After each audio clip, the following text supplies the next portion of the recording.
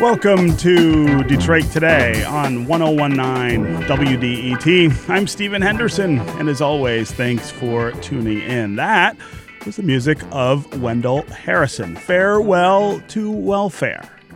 Wendell Harrison is part of a really small community of artists who truly shaped what we think of as Detroit's modern jazz sound. He was one of the founders of Tribe Records, a black-owned company that was about community and education as much as it was about producing music. He's a saxophonist, clarinetist, and composer, and he is the 2018 Kresge Eminent artist. We start the show today with a conversation with Wendell Harrison. Wendell, welcome to Detroit Today. Thank you. Glad to be here. Yeah, and I wish I wish the listeners could have seen the look on your face when that track started to play. It was wonderful. You were like, "Oh, I know that music. That's me." I was a young man.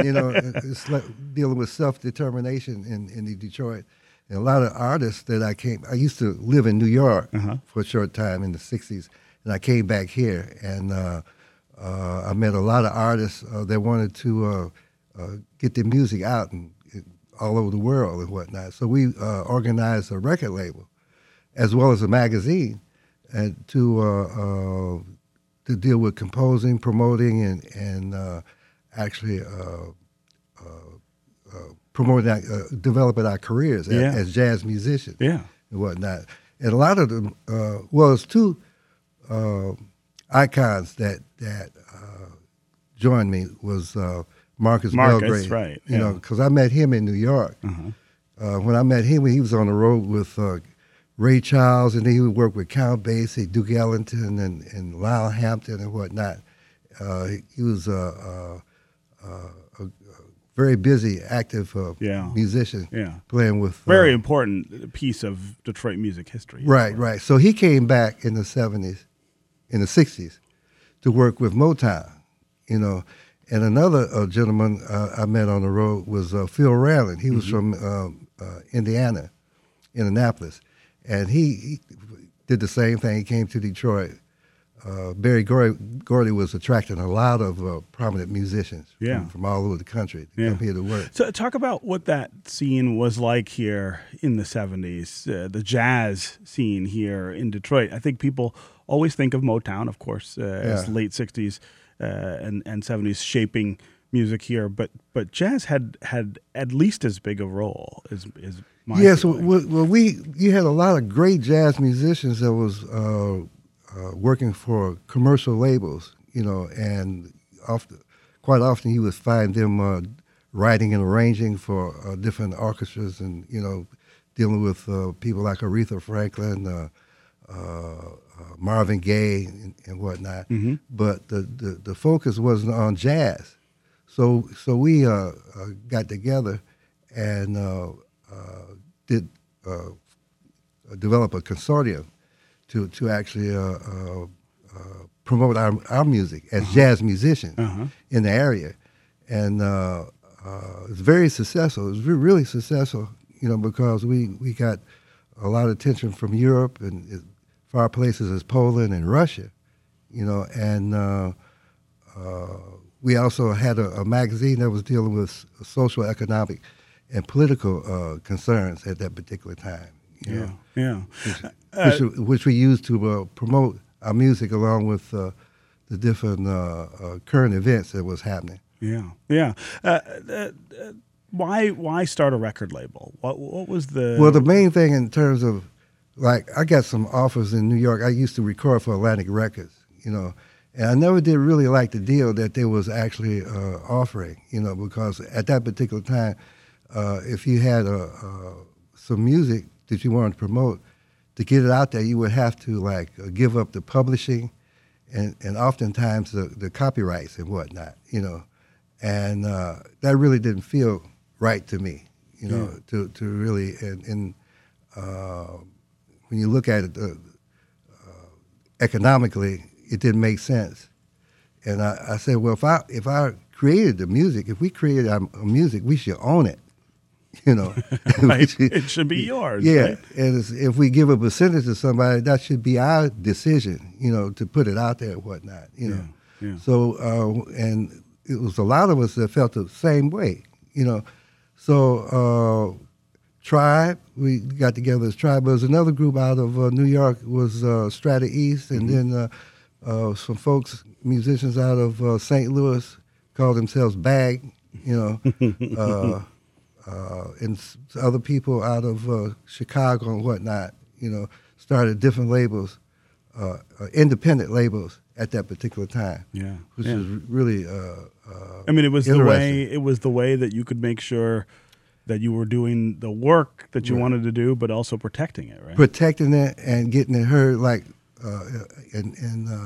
actually, a lot of what we did made names, you know, so we was able to work all over the world, putting just by putting our music out there, and we had a lot of support from radio stations and distributors and people that was instrumental in promoting music. They had the interest.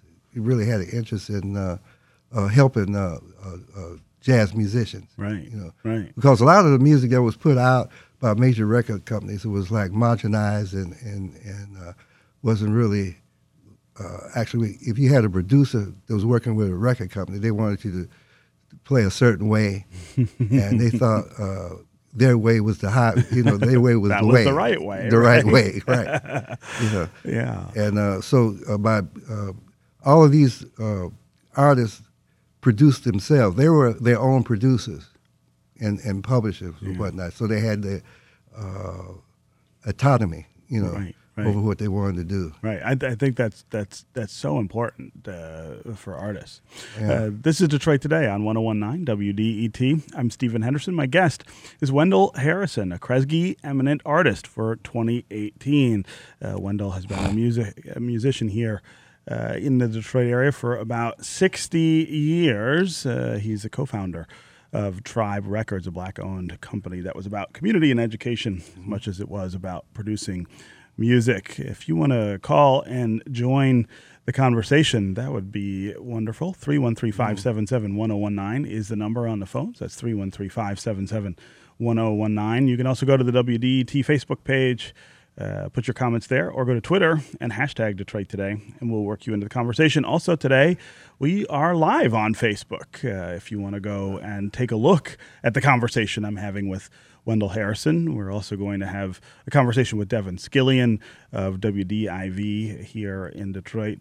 He recently went to South Korea ahead of the Olympics, and we're expecting the U.S. Poet Laureate, Tracy K. Smith, to stop by as well. She is here for a performance at the DIA. Let's go to the phones here. Gene in Detroit. Welcome to Detroit Today. Thank you, Stephen. Hey, Gene. I just wanted to give a shout out and congratulations to Wendell. It should be 10 times the amount Kresge's given you, brother. I used to be part of the Tribe. I wrote for Tribe magazine back in the early 70s. Oh, is this Gene? Yeah, exactly. Oh, wow. I want to thank you. For those opportunities. I know you got a lot of heat for the subjects that I put out there in some of those articles, but I appreciate what you did and what you tried to do. I really appreciate your call. I haven't seen you it's been many years. Wow. So are you still in Detroit? I'm still in Detroit. I remember fondly the little jazz club called the English Pub on Broad Street. You and your band used to play at. That was Al. Somebody one of these days writes some of the history of jazz in Detroit. Wow. Right. Well, the magazine gave a lot of opportunities for writers at that particular time to get their voices heard. You know, in their opinions. Mm-hmm. And this was like spurred by Herb Boyd. You know, a lot of his students from Wayne State would send articles to the magazine and whatnot. And it was a good time because the articles that was written, you couldn't see them in the Detroit News or some of the mainstream publications and whatnot. Yeah, it was another way to get the message out about music and other things. Right. Yeah. Gene was great. Yeah. No, Gene is a fixture here in Detroit and on the show. He's a frequent caller and a and I consider him a good And friend. he's got a unique voice. He does. And as soon as I heard the voice, he's got a great voice, right? Gee. You're like, I know who that is.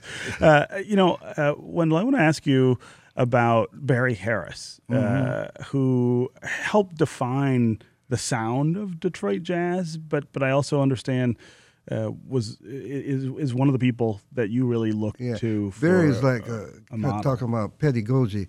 He would teach you, but he would teach you how to teach other students as well and whatnot. He was my corner bass. He's one of my cornerstones in terms of my development, because I learned how to play. He taught me the language of jazz, dealing with Charlie Parker, Bud Powell, Dizzy Gillespie, and that's my base, and it's taken me, his studies has taken me 60 years, of my career. Right. And I put out authored books on his methodology, in terms of how to play through changes and whatnot, how to interpret tunes and how to improvise in the jazz language. And how different is that in the sort of Detroit context than other jazz? I mean, Detroit jazz is different from jazz from New Orleans or New York. Talk about those distinctions. In the 50s and 60s, the bebop was the real direction of because believe it or not, Detroit is really conservative in terms of music. People study, put a lot of emphasis on study in Detroit. You have people like Donald Byrd, Yusuf Lateef, and people attending schools like Cass Tech, and we had a conservatory and of music, and people was always studying, trying to craft their art. Yeah, and so all the people that would go to New York, they would make it. And they had a distinct way of playing the music. They could read, they could improvise, they could interpret, and whatnot. And but it was mainly in the 50s. A lot of people came to get jobs in the automotive industry and whatnot. People came from the South, from Europe and whatnot, and especially black people was making money. Yes. On a consistent basis and whatnot. So they put that in. A lot of black people bought homes and developed created businesses and whatnot. And some of the businesses were restaurants and bars that supported jazz. And people came like Charlie Parker, John Coltrane, Miles Davis. They came here to play and stayed here for a period of time. You had clubs like the Bluebird that was owned by Clarence Eddings, and that was on Timon Street. And people came, like Miles frequently played there at the Bluebird, and people like Joe Henderson, and then you had other clubs also like Klein's Show Bar, Baker's. They was dealing with national entertainment, and the work was so plentiful in that particular time. People would come here and actually stay 6 months and work. Yeah. And at that particular time, you didn't have to go to New York. Oftentimes, people would stay in their hometown, locally, and go to New York and record and come back. And come home. And work. Yeah. That's Barry, Kenny Burrell, Barry Harris, Kenny Burrell, a lot of artists, Yusuf Lateef, they stayed here. And they would go out, and every so often they would go out and record in New York or California, but they would come back. Now, it was a downsize in the economy in the late 50s. I remember that. Everybody made an exit to New York, and most of the people, not only Detroit, but St. Louis, Chicago, and I met a lot of people when I left for New York in the 60s. I met a lot of people that was arriving at the same time I was, from St. Louis, like Grant Green. Yeah. He was there. So I got a chance to meet and work with Grant Green, and Sunrider came from arrived from Chicago with his full band. Right. And I got a chance to work with him, and so at that particular point, it was paradigm. People would go to New York and live and work out of New York. This was in the 60s and whatnot. This is what I experienced as a jazz musician. Sure. Everybody was coming from other places, other locations in the 60s. Right. Before I let you go, I want you to talk a little about the time you spent here at WDET. Oh, wow. Producer. That was a high point. That was right? really a high point. When I was here, we promoted a show called Destination Out. That was Kim Herron's show. Yeah. For a long time. And Kim and myself have been friends ever since the early 70s and whatnot. And I had an organization, I have still an organization called Rebirth Incorporated. Mm-hmm. We got grants to actually promote jazz artists and their compositions and whatnot. And Kim invited me to co-host a show. So we brought people in from New York, Chicago, California, New Orleans, to come here and play live at WDET. Right. Every Sunday. Right. Well, actually, maybe twice a month. Mm-hmm. On WDET, and they would tell their story and whatnot. And then while they was in town, we would book them at different clubs. Book them into the clubs, right? Different clubs like Bomax, Baker's, and different. It was a Harmony. I'm trying to think of the Harmony Park. Oh, sure. Yeah. It was it's really a active place. You had intermezzos, you had Harmony Park Cafe, and you had the Jazz Center, the Car Center. The Car Center, sure. In that park. And oftentimes we would book artists in those different venues and whatnot. Yeah.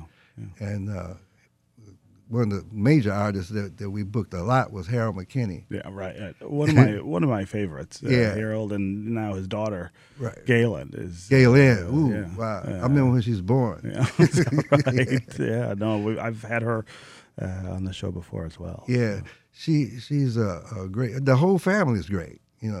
They named a street after Harold. After Harold, they did. Called the McKinney Way. Mm-hmm. Which is really, really great. So the Kim Herron show really, gave the opportunity to promote jazz artists in this particular area that was living in New York and whatnot. Yeah. You would hear them on the radio. These are artists that you would hear on the radio, but you never did know their personality and whatnot. Right, you could hear them talk about their work and then hear them play live. Right, that was really great. Wendell Harrison, Kresge Eminent Artist for 2018. Thanks very much for being here. Thank you today, and congratulations. It's an honor to be here. It's an honor to be alive. Right, that's absolutely right. All right, what we're going out here on is Wendell Harrison, Tons and Tons of BS. Another one of his great cuts. All right, up next, we're going to talk with Tracy K. Smith, who is the U.S. Poet Laureate. She is in town for an appearance at the DIA. Stay with us on Detroit Today.